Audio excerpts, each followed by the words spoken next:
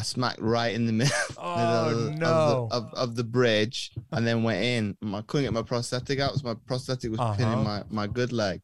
But I didn't panic because I was a swimmer before that. It's like, well, the water's not warm, right? But the worst thing you want to do, Jim, is to panic. So I kind of took like 5 seconds. Okay, you're underwater. Hey, the boat floats. So you've got a buoyancy aid, really. Right. All you got to do is get up and then lean on the side of it, and there's going to be a safety line. And first person I rang with my mom, I was like, I capsized, and I nearly drowned. And then when I put the phone down, like, holy shit, that's the serious of it.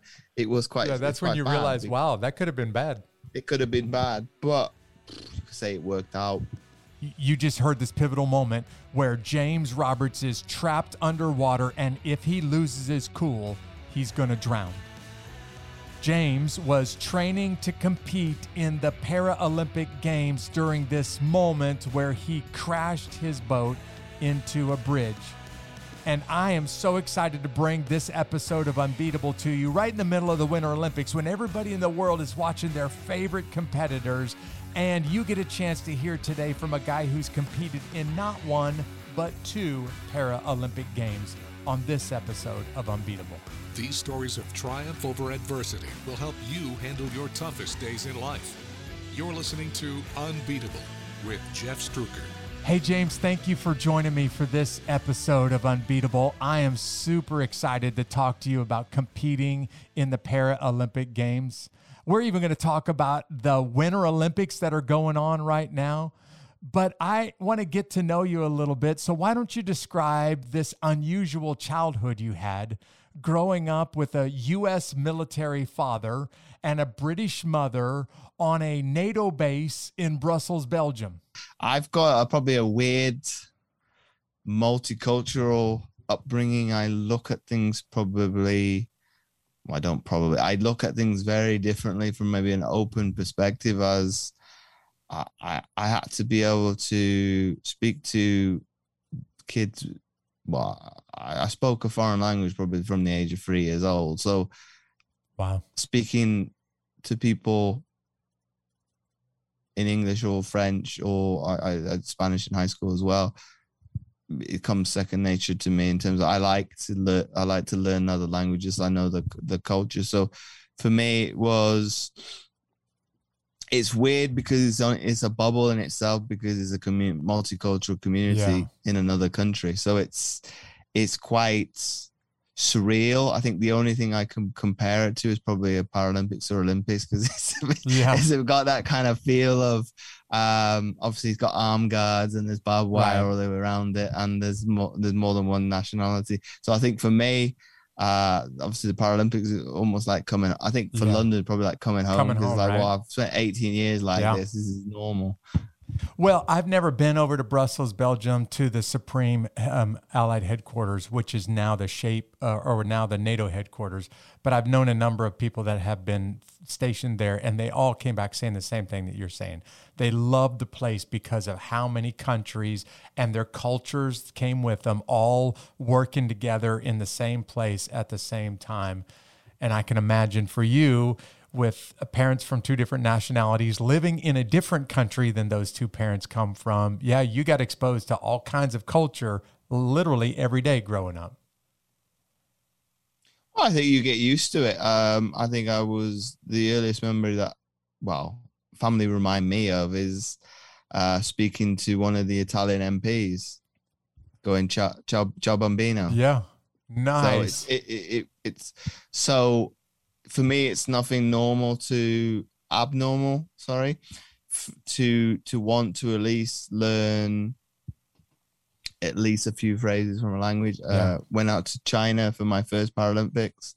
I learned a few phrases. It bit me in the ass a little bit, because it's like, why didn't you learn a bit more? It's like, well, I've learned hello. Yeah. How you doing? Thank you. That's more than good, most right? people. I'm good, right? I've made an effort to. Well, Chinese is not like any other language. It's not easy. So it's not easy. I've made an attempt. One of my teammates, he did obviously learn Mandarin. So, but he wanted to do that for me. Off, right? I did. Well, you could say the bare minimum, but I went to at least that I can communicate in your own language. If I got a little bit too technical, which can happen in some languages, I go, I've learned a bit too much and now I'm out of my depth. Well, you obviously have a different accent than I do with the same language, the English language, though most people from the UK would say what's spoken in America and American English is not the English language. But why did you decide to settle down because you've been exposed to so many cultures and parents come from different countries. Why did you decide to settle down in Wales? It suits my personality where I reside now. It's a very quaint. It's actually the town my mother grew up in. Oh, look at that! So I spent a lot of my childhood holidays and vacations here. So be it summer vacations, Christmas, up until I was a teenager, where I would be a bit more rebellious, and my aunt lived in Manchester, in a big city. So I was like, no, I don't want to go to the seaside resort no more. I want to go to the big smoke. But it suits me to the T because it's very, very, very quaint, very laid back.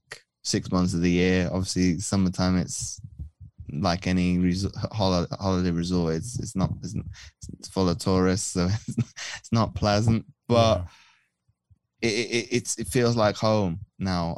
Maybe a couple of years ago it didn't, because I didn't know where I fitted in terms of, well, Belgium is home, but those are the people. The people are no longer there. They've moved on. The families have gone back to where they've come from. They might have emigrated. It's like, well, the things that I'm missing, the people, the place. I've been back 4 or 5 years ago. And I was like, oh, it's changed. Yeah. And then my mom was like, well, it was like that when you were growing up. It's just, you've got rose tinted glasses to some extent. You're seeing what you want to see. And when I got older, it's like, well, this place isn't that great, but obviously the people went there, and all things like that. And I think I've come to embrace here because it's not far from the mountains. It's the beach is within walking distance.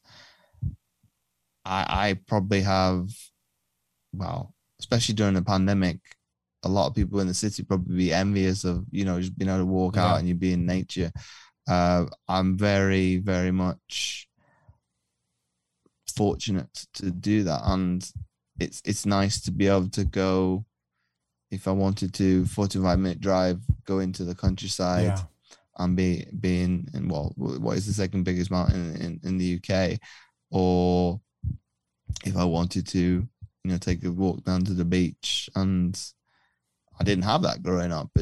Being in smack bang in the middle of Belgium, it's an hour away, and that was the bonus of it. I've tried with the base team of competing.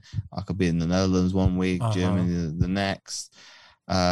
I probably took that for granted, whereas now it's like, okay, you've got the best of both worlds that people would probably, I don't want to say die for, but in terms of, they would probably love to bite my hand off to have. And it's nice to be in what is familiar surroundings. I've grown up here. Okay, I've not grown up around with the people of my same age, but I've got a different outlook of my family left the area and we come back. So the only people that can relate to that is obviously people that military brats. It's like, it's normal. Oh yeah, spent of course 2-3 years here, and then maybe come back to the US, or in my case back to the UK to go to do their collegiate days. And then obviously you can still talk about the heydays. I'm lucky that I'm not that far away. They miss it, and for me, residing and answering your question, I think, why did I pick the UK over Belgium or the US? Is come back to sport. It was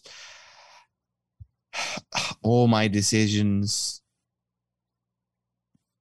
15 years ago, maybe a little bit longer. we're around about, so we're talking about swimming. So where's the best school I can go to that's got one of our academies? So I went to Swansea University, which happened to be one of them. The other one would have been Manchester or Stirling. I didn't want to. I chose not to go to Manchester because the school that I wanted to do and do sports science was an hour drive away from the actual performance center. It's like, well, that doesn't make, doing that every day, twice a day, that makes no sense whatsoever. So let's take that off the board. You and I discussed it before we started talking. Scotland, too cold. Yes. That was the end of discussion. So I'm left with probably one choice. And it ended up, I had to do an interview to get in to the school. I bombed it. I didn't do very well. Did, for real? I bombed it. I don't do very well in interview settings. Obviously, this is not the same thing. You're doing pretty good right now. I'm just saying. In terms of, you know, if it's like a job scenario, I struggle to be able to sell, as in why should I come to your institution or why should I get the job? I make it probably a bigger deal than it needs to be. Originally, it was supposed to be the strength and conditioning coach for the swimming program, and he was the mediator person. He was doing that. He got called away for a conference. That conversation would be completely different because it would be natural. It'd be, well, James, why do you want to do it? And I worked with him in the summer before I went to the school, so I already know you, so the conversation is a lot easier. So they gave me a conditional offer, but at we call it a foundation degree, so like a JUCO college. I was like, well, I want to obviously go to the school. I'm going to have to take it, and went down that route because all the other options weren't viable. It's like, well, if I want to progress in sport, I'm going to have to take this decision and obviously make the best of a bad situation and see where you go. And I've discussed this with family in the present, and they kind of go, why did you make that decision? Well, I made it because that was the only option. And why did I bomb the interview? That would probably be looking at something that well, that's why people prepare themselves for interviews and practice. So you can kind of prepare yourself for at least some of the questioning you're going to get. That scenario probably wouldn't bother me at all now, because it's like, well, this is why I think. And when I went to do my postgraduate, it was easy because it's like all the dice is in my hand. You need to sell to me why I should come to your institution. So it was a lot easier to be on the other side of the fence. So I did the 2 years, did okay academically. It probably worked out better to having done those 2 years in junior college. And then I went to the head of the school to kind of beg to, well, if there's a place going, would I be able to get one? So I think because I had the balls to do it I've done it numerous occasions where in academia, I've gone above and beyond where people probably think, well, you just accept the decision. You're not going to go further than junior college. I got in. It's not done the institution any bad because I went on to become a 2-time Paralympian. So it's not hurt their legacy, or their marketing department probably does quite well off it.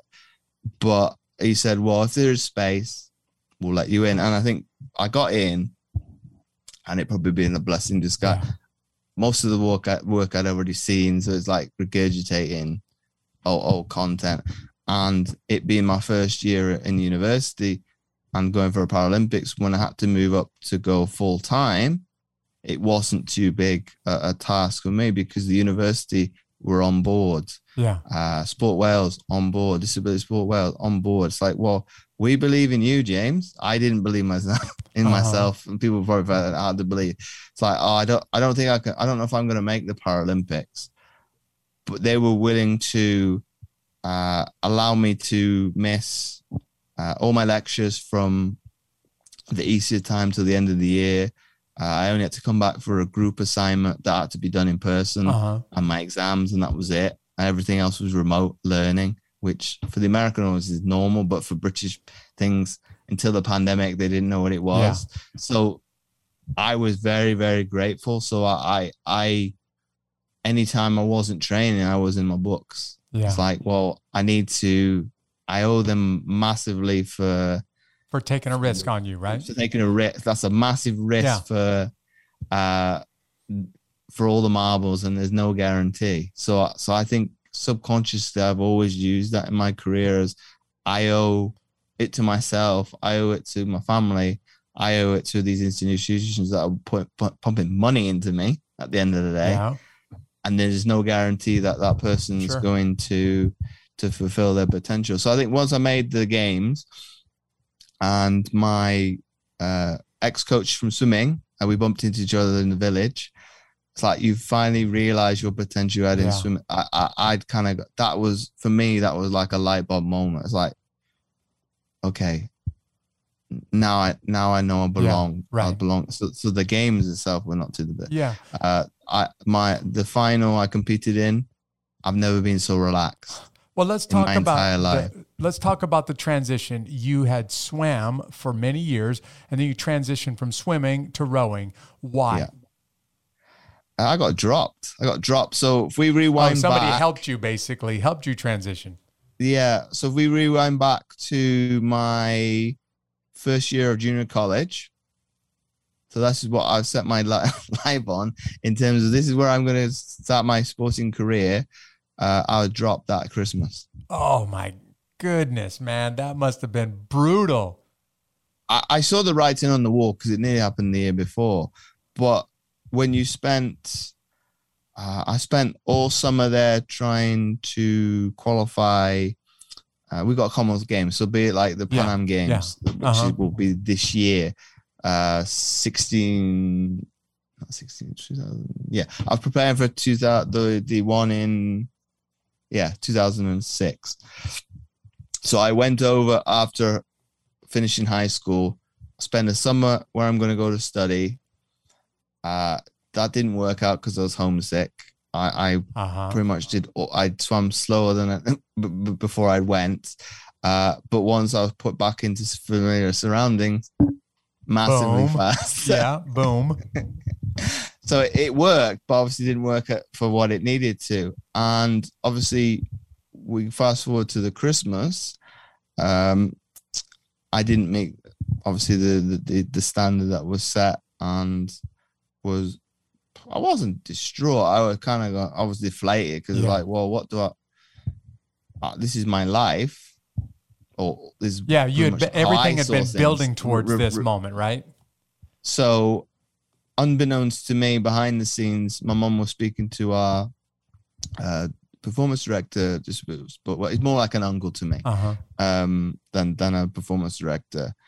So if he'd have known about that long before the I'll call it a charade, but I didn't respond well to, if you say this is your last opportunity to make the time, I don't respond. But I do now because ultimately I use it as fuel.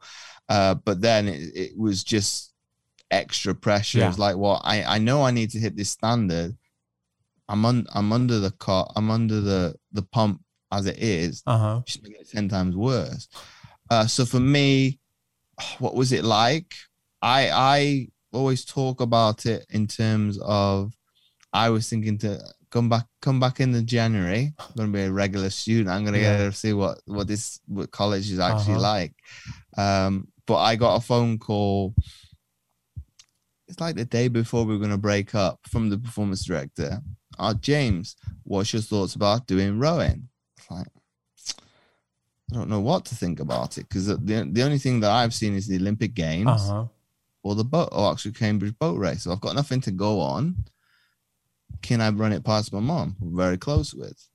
And obviously I had a chat with her, and she doesn't remember her saying this, but this is my recollection of it. You could be very, very good or absolutely useless. I made this into a TEDx talk. That's awesome. I'm going to write that down. You could be very good or absolutely useless. But from a sport perspective, it's a double positive, because it's like, well, if I'm good with it, hey, wonderful, I'll run with it. If I'm useless, I'll go do something else. That's right. Go do something else. Yeah. The worst would be a little bit okay at it, and you just start giving yourself to something you're a little bit okay at. Maybe it's better positioned to be either absolutely great or just terrible at it. That way, it's time for me to move on.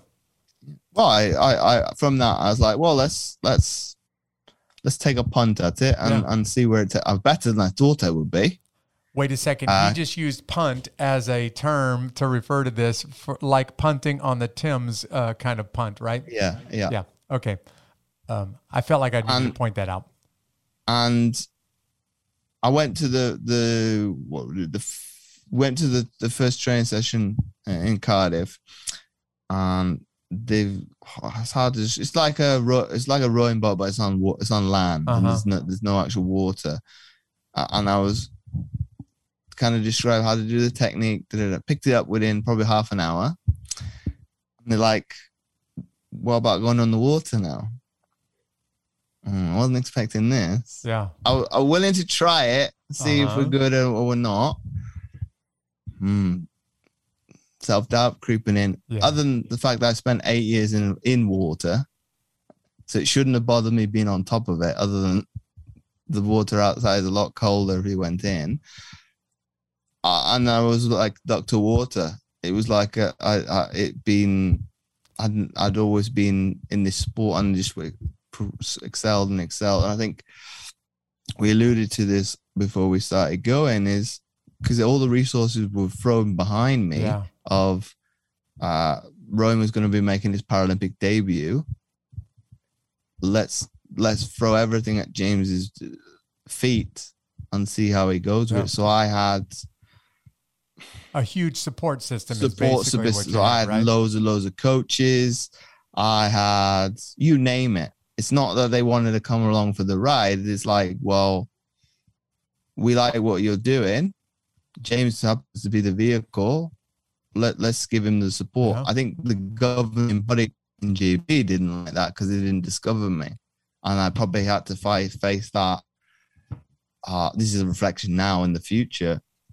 If I was probably trying to fight the establishment, it's like, well, you haven't discovered me, but I'm a raw talent. And I seem to be able to, well, I was never beaten individually. So that speaks volumes. Yeah. So, all the testing we did on land, I just tried to stick in as close as I could to the front as well. The rowing's got a saying of the ergos don't float, so the rowing machine doesn't float. If it's close, they're going to look back on it. But every decision finally is going to be based on what happens on the water. Yeah. So I went in with a mindset of, well, if you're in the top 3 on land, I back myself to win on the water 100% of the time. And there came a time in, which season would have been? The 2007 season. So my second year in the program. They decided not to pick the team, even though it was supposed to be on paper, the final selection. I had like a Kobe moment or a Jordan moment. I got inside I was raging. I was like, well, if a final decision is a final decision. So I took it upon myself I'm going to humiliate this other person. I'm going to make a statement. I ended up beating the person by 30 seconds. And then they said, oh, we're not going to pick the team. It's like, there's no coming back from this. Yeah. You're not going to find 30 seconds in a month. That's right. So what was probably more embarrassing was we had to restart the race because he fell in. It's like, well, if that happens in a real life scenario, that doesn't happen. Yeah. It's tough luck. That happened. You fell in. That's your own fault. I got a better start on the second time around, and then obviously kept going. Yeah. And my performance coach, this is an inside joke between him and my family. It's like, which James is going to turn up normally. obviously that one was very ruthless. It might happen like 2-3 times in my entire career that I was like intent to, okay, I'm not happy with the decision. I'm going to make a statement. And then obviously that should speak volumes of, well, okay, this person isn't good enough. So we did the final trial 30 days later. I had to train with him, and the combination would never would never compete. Right. Like, well, in hindsight, it was a lost opportunity because it could have been like a weight session because he was heavy. He was about, how heavy would have been? About 200 pound plus. And I only weigh about 150. It could have been a strength and conditioning exercise for me, pulling around the lake. But I was inside, I was like, well, this is just a stupid exercise. It's pointless for him because I'm not going to do much. And it's a pointless exercise for me because ultimately I'm not going to get anything out of it. And I might as well stayed at home and trained at home because I would have trained properly. I think in hindsight, if I'd have probably taken the former mindset of, well, let's pull him around. As long as I don't get hurt, I gain something and I actually get a bit stronger. You can get stronger, right? And then we had the final trial. Weather was horrific. But I trained in where my training base was. Got water taxis, got boats going up and down the river. It's not bad as the Thames, but so you're going to get wash and it's going to be bumpy. He wasn't used to it. I was like, don't matter if it's, I'm all I got to do is get in front and that's it. It's game over. I'm not going to humiliate you again because you know I'm better than you. He'd come from a rugby background because we're very respectful. So I was like, well, I'm not going to humiliate you again. It's not your fault. The establishment is what it is. I'll just beat you. And then obviously beat him. And then went to that games, qualified for the boat for the games. This is where the sport is very unique. I can't think of any other sport that the people that qualify the boat don't get guaranteed a place. Really?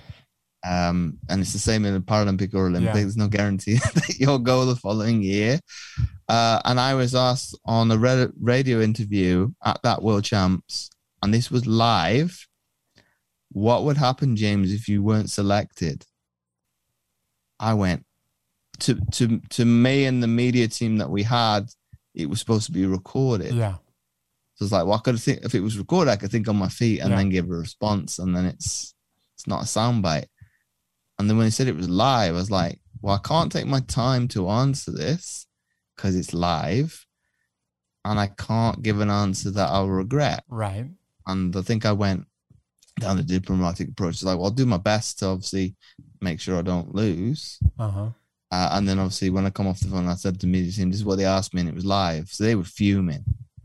But I think it's helped me for my career to expect the unexpected because the media being the media, that I won't say that's the sole intent, but that's what they like to do. They like to get little sound bites and then say, well, James said this. Catch you off guard, right? And then catch you off guard. It's like, well, I can't control anybody else as much as I'd like to, or as much as I would always think that would be the case.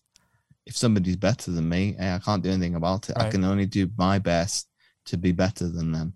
Okay, that season, I beat the other person individually, but that season they decided to run the double as a trial, and I didn't show up, like physically. I didn't row worse than that the season before or after.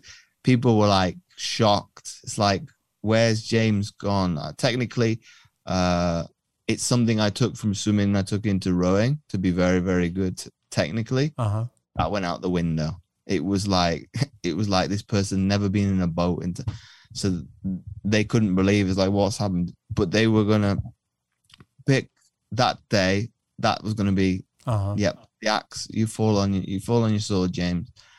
And they were gonna pick the other person. It's like, because I had a good support network behind me, it's like, well, hang on a second. That didn't happen in 07. That didn't happen in 06 when it was the roles were reversed. So they gave me that ultimatum. As I said, I've got to move up there tomorrow. Me being very naive I would have been 21. yeah, let's do it. And people are like, no, James, can we have 5 minutes with James alone and make him make a rational decision? I'm making a very rational, because I was going to let sports supersede, and I was going to throw away university. I was going to throw pretty much my life in terms of just for, well, it's a dream really, but there's no guarantee that would materialize. So they went, come on, let's think rationally. We know I was doing it probably on raw emotion because I was probably distraught. Well, I've lost my opportunity of going to the pinnacle of disabled sport. What do I do now? Let's do it. But within a space of, I think it was 2-3 weeks in the end. It took longer than I wanted it to take to be able to make the move, to get all the logistics and the financial stuff behind me, so I could obviously they would support me while I was down there. And then once I was there and they could see me day in, day out, it's like, yeah, James does care. He's got quite a laissez-faire attitude. I still do now. But being able to see me day in, day out and kind of showcase, well, I'm going to throw blood, sweat, and tears to this goal because I want it, then they could kind of see, oh, yeah, it does. And obviously then made the Paralympics. And it was a bit surreal because it's like the first one is, I'm here. And when I got the selection letter, and this was 100 days out, my teammate said, oh, you're not excited? I'm like, no. My family's quite pessimistic. Wait, you've just been selected for the Paralympics, and your teammates are saying, aren't you excited? And your answer is no? I wasn't, because I was pessimistic, because it's like anything could go wrong from now until then. Yeah.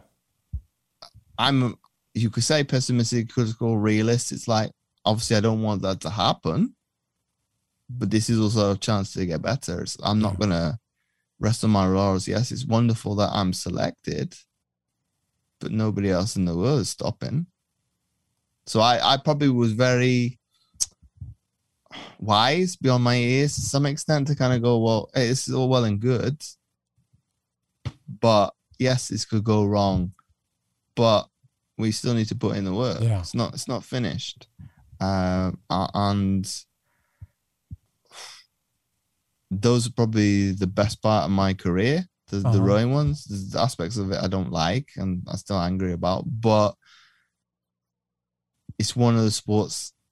Some of the testing I wouldn't do again. I'd choose not to do lactate testing or VO2 max and things like that, but most of the things I would do over again because I enjoyed every aspect of it. I think more because of the seasonal aspect of rowing. You can see that swimming, you can't see the seasons. It's 20 degrees, well, say it's nice and comfortable 365 days a year.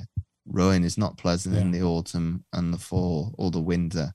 It's brutal. It brings out the man out from the boys. But I loved it. It's like, I don't now, but I don't like to be out in the elements all the time, but I loved it. But I think because of having that momentum of success of, I'm quite naive from 1 minute, I'm a development athlete. Now, all of a sudden, now I need to be a performance athlete. It kind of clicked. But I think because of, I think all the Welsh athletes are more of a family. You could ask somebody that's been to a games, well, what did you do? And he said, so you just copy behavior. It's like, well, they're doing this. This is my standard of what I need to do. And any ounce of, and I spoke to an athlete that I know from my podcast earlier, of the mindset, it breeds success. It's toxic, but it's very positive because everybody's going in the same, I'm not saying pulling the same,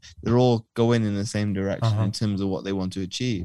So everybody wants to replicate it. So I've made it my task now. I've gone into coaching myself is, well, how do I dissect everything that I did for somebody that can, for a client to be able to utilize of that maybe they've not been nurtured in that way. They've not experienced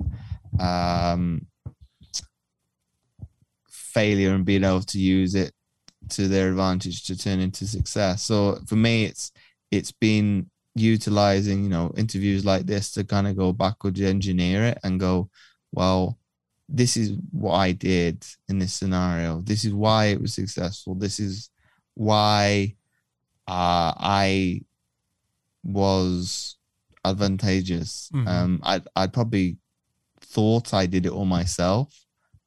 I know now, as a 35-year-old, that's not the case. Yeah. If it wasn't for my family willing to go above and beyond, if it's not for my university, Disability Sport Wales, funding me to go to my first Paralympics, I know I don't have this conversation today because things change. James, your first Paralympics was China, is that right? Yep. Beijing? Yep. And 2008? Yep. And what event? Feels so long. It feels such a long time ago now. There's another one there. What event did you do? Event or events? I did one event. So my classification had you could say it's a bad thing or a good thing.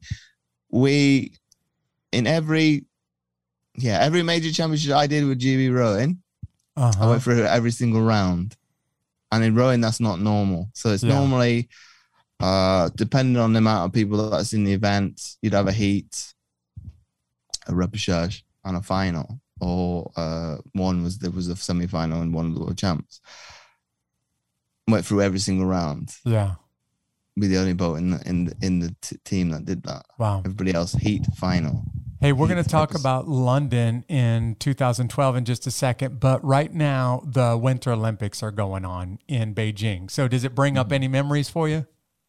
I was watching the curling the other night. Yeah, and the curling. On the BBC, they mentioned the swimming pool. I was like, its real name is the water cube. Yeah, the cube, of course. I was like, tick. I've gone to a winter game. I've been to a winter venue now. I've been to a winter Paralympic.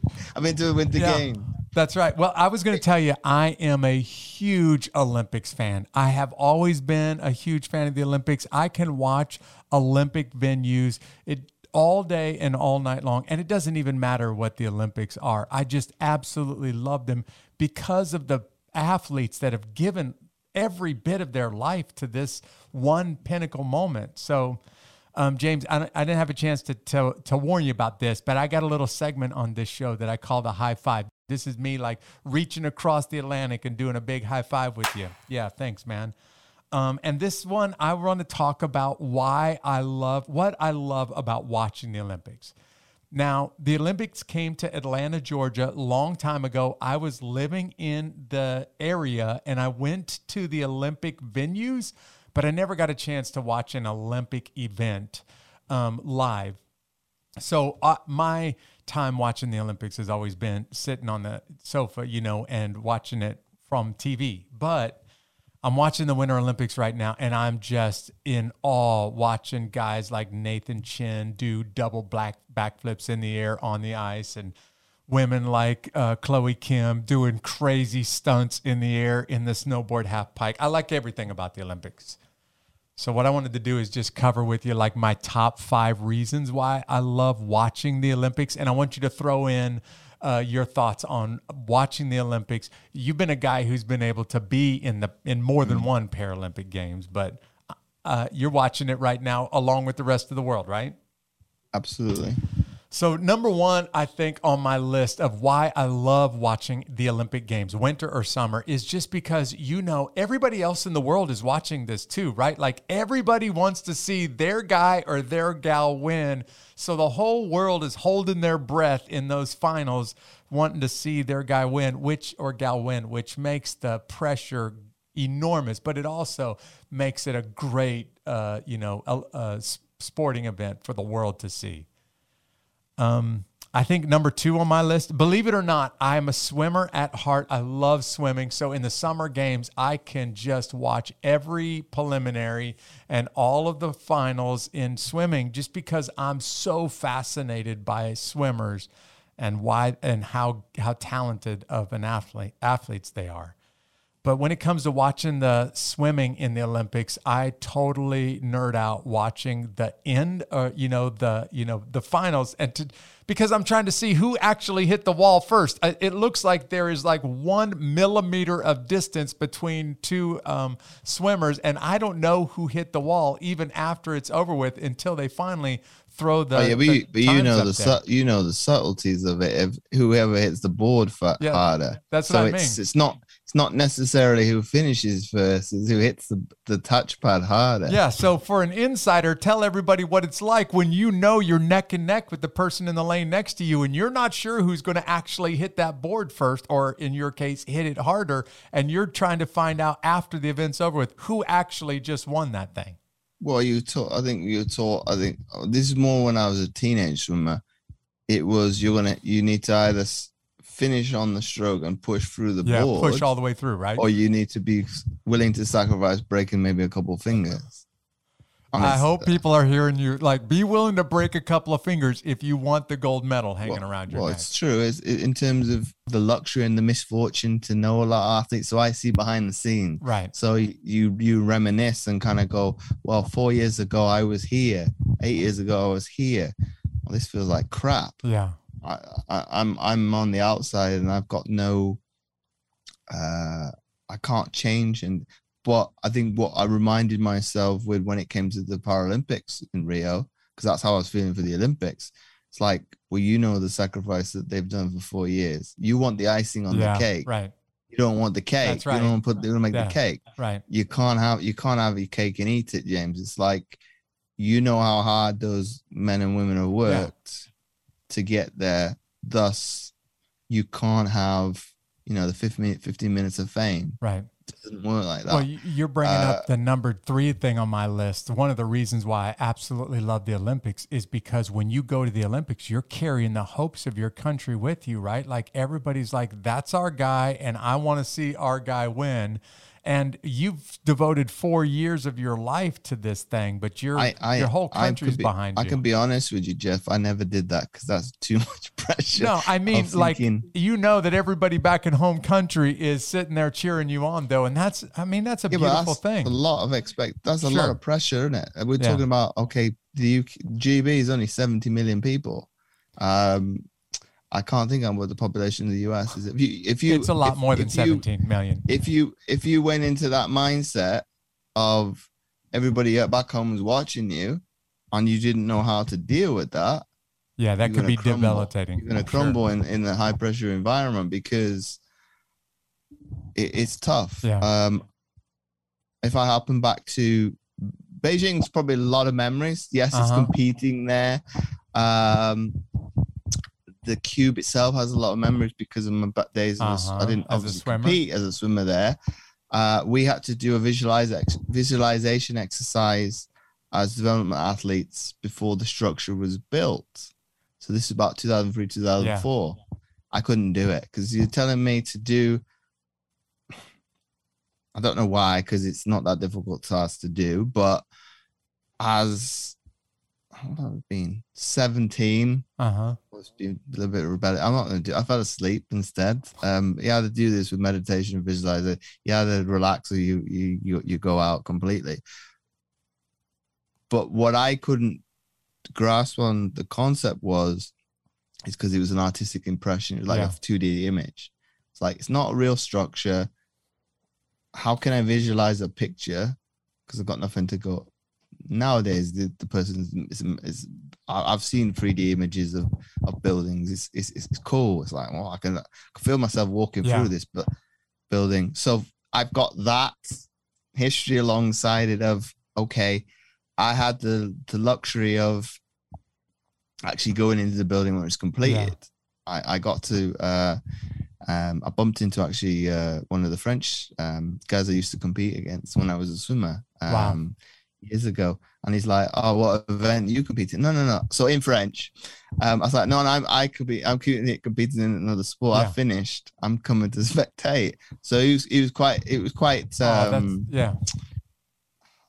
surreal because it's like, well, I was competing against you 2-3 years ago, and now I'm gonna watch the event, and when I was watching it on the TV the other night, it's like, well, trying to visualize how much the swimming pool has changed to make it a curling event venue. I think they've raised the floor a bit, because I think the seating was a lot bigger than that from my recollection. But it brings up memory. I've got videos of being in the pool. Well, you're telling me number 2 on my list now. I am totally into curling, and I never thought I would be, but I'm watching these guys and gals go down the ice with absolute precision. But I can't help but think, hey, the guy or the gal that gets paid to sweep the ice, I wonder what it would cost to me to get them to come to my house and sweep up the dog hair at my house, because I got a mess in the house right now. And number 1 on my list, man, I'll just be really quick with this one. What I love most about the Olympics is those stories that they tell about the athletes before the event, because what they're telling is somebody who has devoted themselves, literally their entire life has been devoted to one thing. And it's fascinating just to watch some of those stories. You competed not just one, but in 2 Paralympic games. So you were in London in 12, kind of in your home territory, in your backyard, but you didn't row in London in the 2012 Paralympics. Tell everybody what event you competed in the 2012. I competed in sitting volleyball. Yeah. Why transition from rowing to volleyball? What was the reason and the thought behind that? With the transition, that one, it was a classification change. So I knew, the program knew it was happening after the games in Beijing, that they were going to streamline it. I probably shouldn't use that word. So they weren't going to implement it till the 2009 season. So I had one more year. So my boat coach at the time became the head coach of the program. So he's like, well, James, will you come back for 1 year, one more year and ride out on the white horse? I'm getting this image of James riding out on the white horse right now. Keep going. Do I get to go out on my terms? Obviously it didn't happen. But in terms of all the stuff, the political stuff that happened with the 3 years prior, is like, well, everybody I put in front of you, I can rest assured, if you beat everybody that's in front of you, it's a done deal. He kept to his word. So I probably, I was willing to probably go for a brick wall for him, because like, well, you're a very honorable person and you stuck to your word. I beat everybody as agreed, and obviously I was selected. They did run the person that beat me in 2008 versus the classification below. The classification guys below beat him. So I guess he took the decision to kind of go, well, it'd be a pointless exercise to make James go against it, because I'd have gone, I'd been mediocre and I just would have won, and it'd be pointless. I had to go against the clock. Clock's not your friend. Clock's not your friend. That's right. The clock so I is wanted never that thing easy done. on you. 1,000 meters. I wanted that thing. I rode the fastest I ever did against the clock, and I nearly passed out at the end. So, but if I'd have gone against the other person and never gone that far, I just would have kept a lot in reserve, and I'm just honest with that. So the transition of 2009 to go into volleyball, obviously I had another discussion with the performance director again of, okay, what's your thoughts about going into another sport? It wasn't just sitting volleyball on the table. I had cycling, I had sitting volleyball and something else. I think it was shooting. I wasn't keen on doing shooting because to me it's boring. But the only reason I say that, Jeff, is because it's in the indoor. I wouldn't mind trying clay shooting. Yeah. Because then that's quite useful. You could go out hunting. So obviously cycling I did try out. For whatever reason, we went in a different direction. So I've got pictures of me being in the velodrome as well. All right. Of trying it out. That was very, very, I'm going to say fun, because trying to balance a bike on one leg is an achievement. I managed to do it, and I'd never run. I've ridden a bike as a kid with stabilizers, but to focus on that front wheel and to get a bike, and nobody's holding on to me. I managed to do it for, I don't know, I think about a minute or so. And then people say, oh, you actually did it yourself. I was like, really? So it was an achievement. But obviously, we went down the route of volleyball. And I'm quite lucky. The first season in for my club, I was this close. I know people can't see my hands from being on the second team, close, not the first team, because I didn't want it enough in practice. It was, this is the ugly head of the laissez-faire coming to bite me in the ass. I can't remember why originally I got then put up to the first team. And that first team, our club team, went up to the national finals in our first season. A lot of people didn't like that because like they've come out of nowhere. It's like, well, how many Paralympics we have in the team in the end? 5 or 6, not all in volleyball, but one's gone on to be multiple gold medalist. His household name in this country. One of them is now the pathway development officer for Disability Sport Wales, been world champion. So a lot of pedigree in terms of like raw talent sport wise. It was a good team.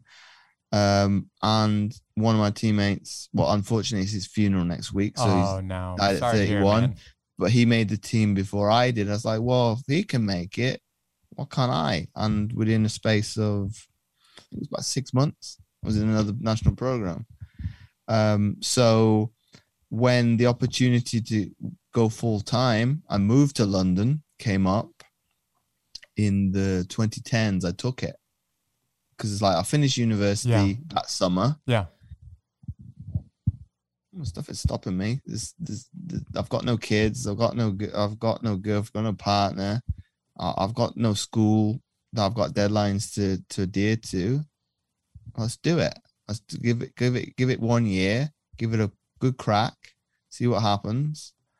I'd taken a gap year from my postgraduate study because I went to them and said, well, I'll come to your institution, but I want to have this year to see what happens, and then I'll come back and do the year of postgraduate study. That was a big mistake on my part, in hindsight, academically, because that year out didn't help, and changing institutions was more difficult. And living in London and being 200 miles away was hard. I ended up doing it once or twice, coming back home, going to school, 24 hours later, jumping back on the train and going back down. Oh, that's rough.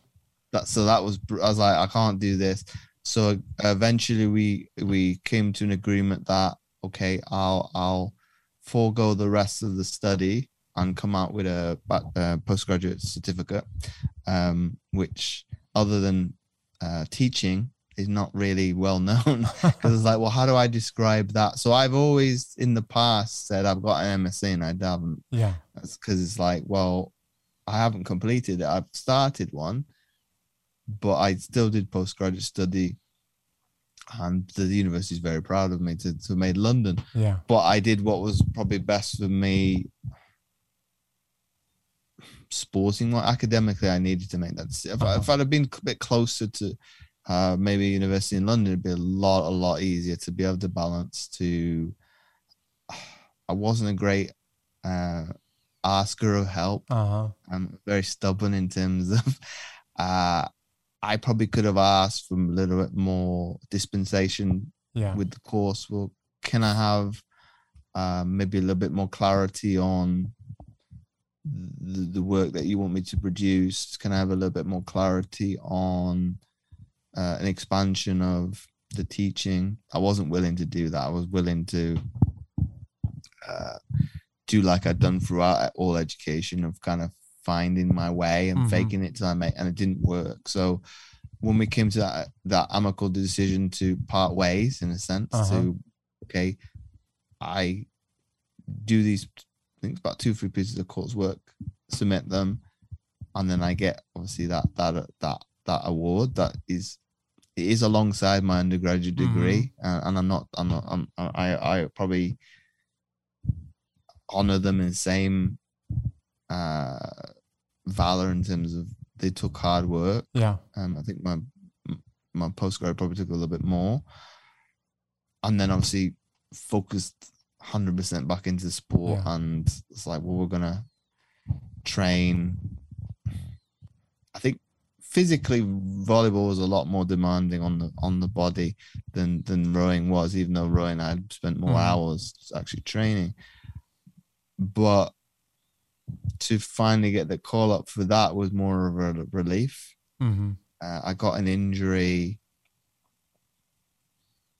two months out from the games, and it was quite a bad one. I couldn't shake it, and I was like, oh, God, this is going to derail me from going to a games. Obviously managed to sort it out. Eventually one of the physios said, well, you need to stop going back too soon, because I'd feel all right, go back, re-aggravate it, feel all right, go back. So I kept knocking myself back, so like 1 step forward, 2 steps back, and it's like, well, I need to take more rest, and I did that, and then eventually I was back to training. We had our debrief after the London Games, and the head coach said to me, I'll pick my team a year out. So you could have told me that. Yeah. I know why you didn't, because you want people to go 100% all the way until pretty much the day before the games, just to keep people on their toes. The starting 6 knew they probably were going. I was on the fringe, but that would have given me a sense of belief as, well, I'm going, let me get myself sorted, so I can go back to practice sooner and help the team. So I was, when he said that to me, I was probably livid. Inside, I was really angry. It's like, if you pick your team in 2011, you could have dangled the carrot a little bit. And this is, it's not knocking his man management, but you could have managed the situation maybe a little bit better. It's like, well, you're going to get picked, James, but you need to be a little bit more consistent. Because that year, I trained for one competition more than everybody else. I think I played 1 point over a series of 5 games. Yeah. My mom came to watch. I went from, the building could have caught on fire. I was that angry. Yeah. To I was in tears because I was an emotional wreck, because I'd given pretty much everything to practice that. I probably couldn't tell you what was right or wrong. I was just gone. I was goosed. It was, I think even our strength and conditioning coach said to the coaches, like, we can't, the guys who are full time are training almost 20 hours a week, and the extra stuff was for the other guys to come in who were working to get additional so I missed 1 practice that week, so I ended up doing almost like 35 hours, so pretty much double the normal. And then to not play, I just exploded. And somehow the coach found out. I don't know how, because I was looking everywhere, doing like the very male thing to do before I have an outburst emotionally. That means it's somebody else's fault, right? Maybe not necessarily that, Jeff, but to see if there's anybody that can judge me. Before I see outpour to somebody that obviously cares about me regardless. Let me see that there's nobody around that can see it. Right. And then I obviously broke down in tears, and my mum let me know the next day. The coach went to apologize to her, but not to me. Well, James, you're no stranger. So I found out about it because he said, "Oh, James is the problem with James is he's not consistent. He's got inconsistency." Hey, that's the easy fix. James. So that's all I went back to from that day onwards. Hey, just got to get more consistent. Right. Just be technically Joe Average. Just do everything the same all the time, and you'll get picked. But if you'd apologize to me, not necessarily apologize, but say, this is why you're not playing. Hey, it's nothing I can do about it. Those are facts. If I'm not able to bring to the table what you need, hey, I need to fix that. Yeah. James, you're no stranger to hard work, and you've overcome a lot of difficulties, and now you're helping others. You're a trainer. You got a podcast. And I want to wrap up with this. Like, how do you help those people that maybe at times were like you, that are struggling with a little bit of self-doubt? They think that they're not sure they got what it takes. How do you help them now as a trainer get over that self-doubt? And I'm actually asking this for everybody who's listening to this, because they hit those hard patches in life and they're like, I don't know if I have what it takes to make it through this. So what would you say to them? Well, it's trying to reassure them to a certain extent that it's going to be okay.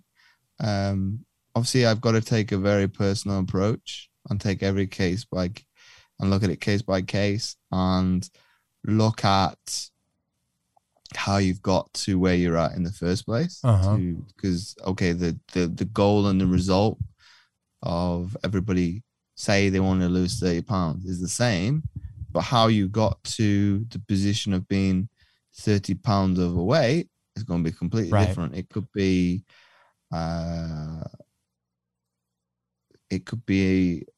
you've got money issues of it could be you don't think you can do it. It could be you've had so much failure in the past. Why isn't this time going to be any different? So it's trying to chip away at all those setbacks and kind of go, well, I don't want you to fail. I'm not going to let you fail. But it's making them believe in terms of, yes, I'm the vehicle for change, but they've got to believe in terms they're capable of doing it. So by the end of, say, one of my consultations, if I haven't done that well enough, you're not gonna work with me. You're not gonna work with any coach, regardless of because you've got to be emotionally invested in your result, because that's generally where people, maybe men more specifically, come unstuck because they get too logical about well, it's going to cost me X amount of money. And James, if people want to know more about you, if they want to find out more about your coaching business or your podcast, where do they go to find out more? You can find more about my coaching business at jamesowenroberts.com. And you can find my podcast, The Mindset Athlete, on Apple Podcasts, Spotify, Amazon Music, or anywhere that you listen to podcasts. We're going to put the links to that in the notes to this show, but say the name of your podcast one more time for everybody who wants to subscribe. The Mindset Athlete. There you go. The Mindset Athlete podcast. Check it out. James, I really have been looking forward to this. Thanks for squeezing me into your schedule at the last minute. I have the greatest respect for Olympic and Paralympic athletes, and man, it's been exciting to be with you today. It's been my pleasure. Thanks again for having me on, Jeff. Yeah, thanks, buddy. Let's see you around. One of the things that I love about this episode with James Roberts is that he mentioned more than once these challenges that he faced in life. And at the time, they really felt difficult, but looking back on it now, he realizes those were opportunities to get stronger and to train harder. I'm telling you this because if you're going to be unbeatable, you are going to face challenges. And instead of letting them overwhelm you, why don't you take James's approach and look at them now as an opportunity to train harder and to get better for the future? Guys, thank you so much for joining me. Hey, if you just found our podcast for the first time, I'd love for you to follow us on social media at Unbeatable Podcast. Or if you've been listening and you like what you're hearing, why don't you subscribe to us on your favorite podcast platform and rate it and tell everybody what you think about this episode of Unbeatable. And by the way, I've got a free tool for you. It's a resource to help you get over some of those challenges in life. I call it the Survival Guide. And if you want it, all you've got to do is go to unbeatablearmy.com. It's free for you to download the Unbeatable Army Survival Guide. Thanks for joining us this week. I hope you're having a great time like me watching the Winter Games. See you next week.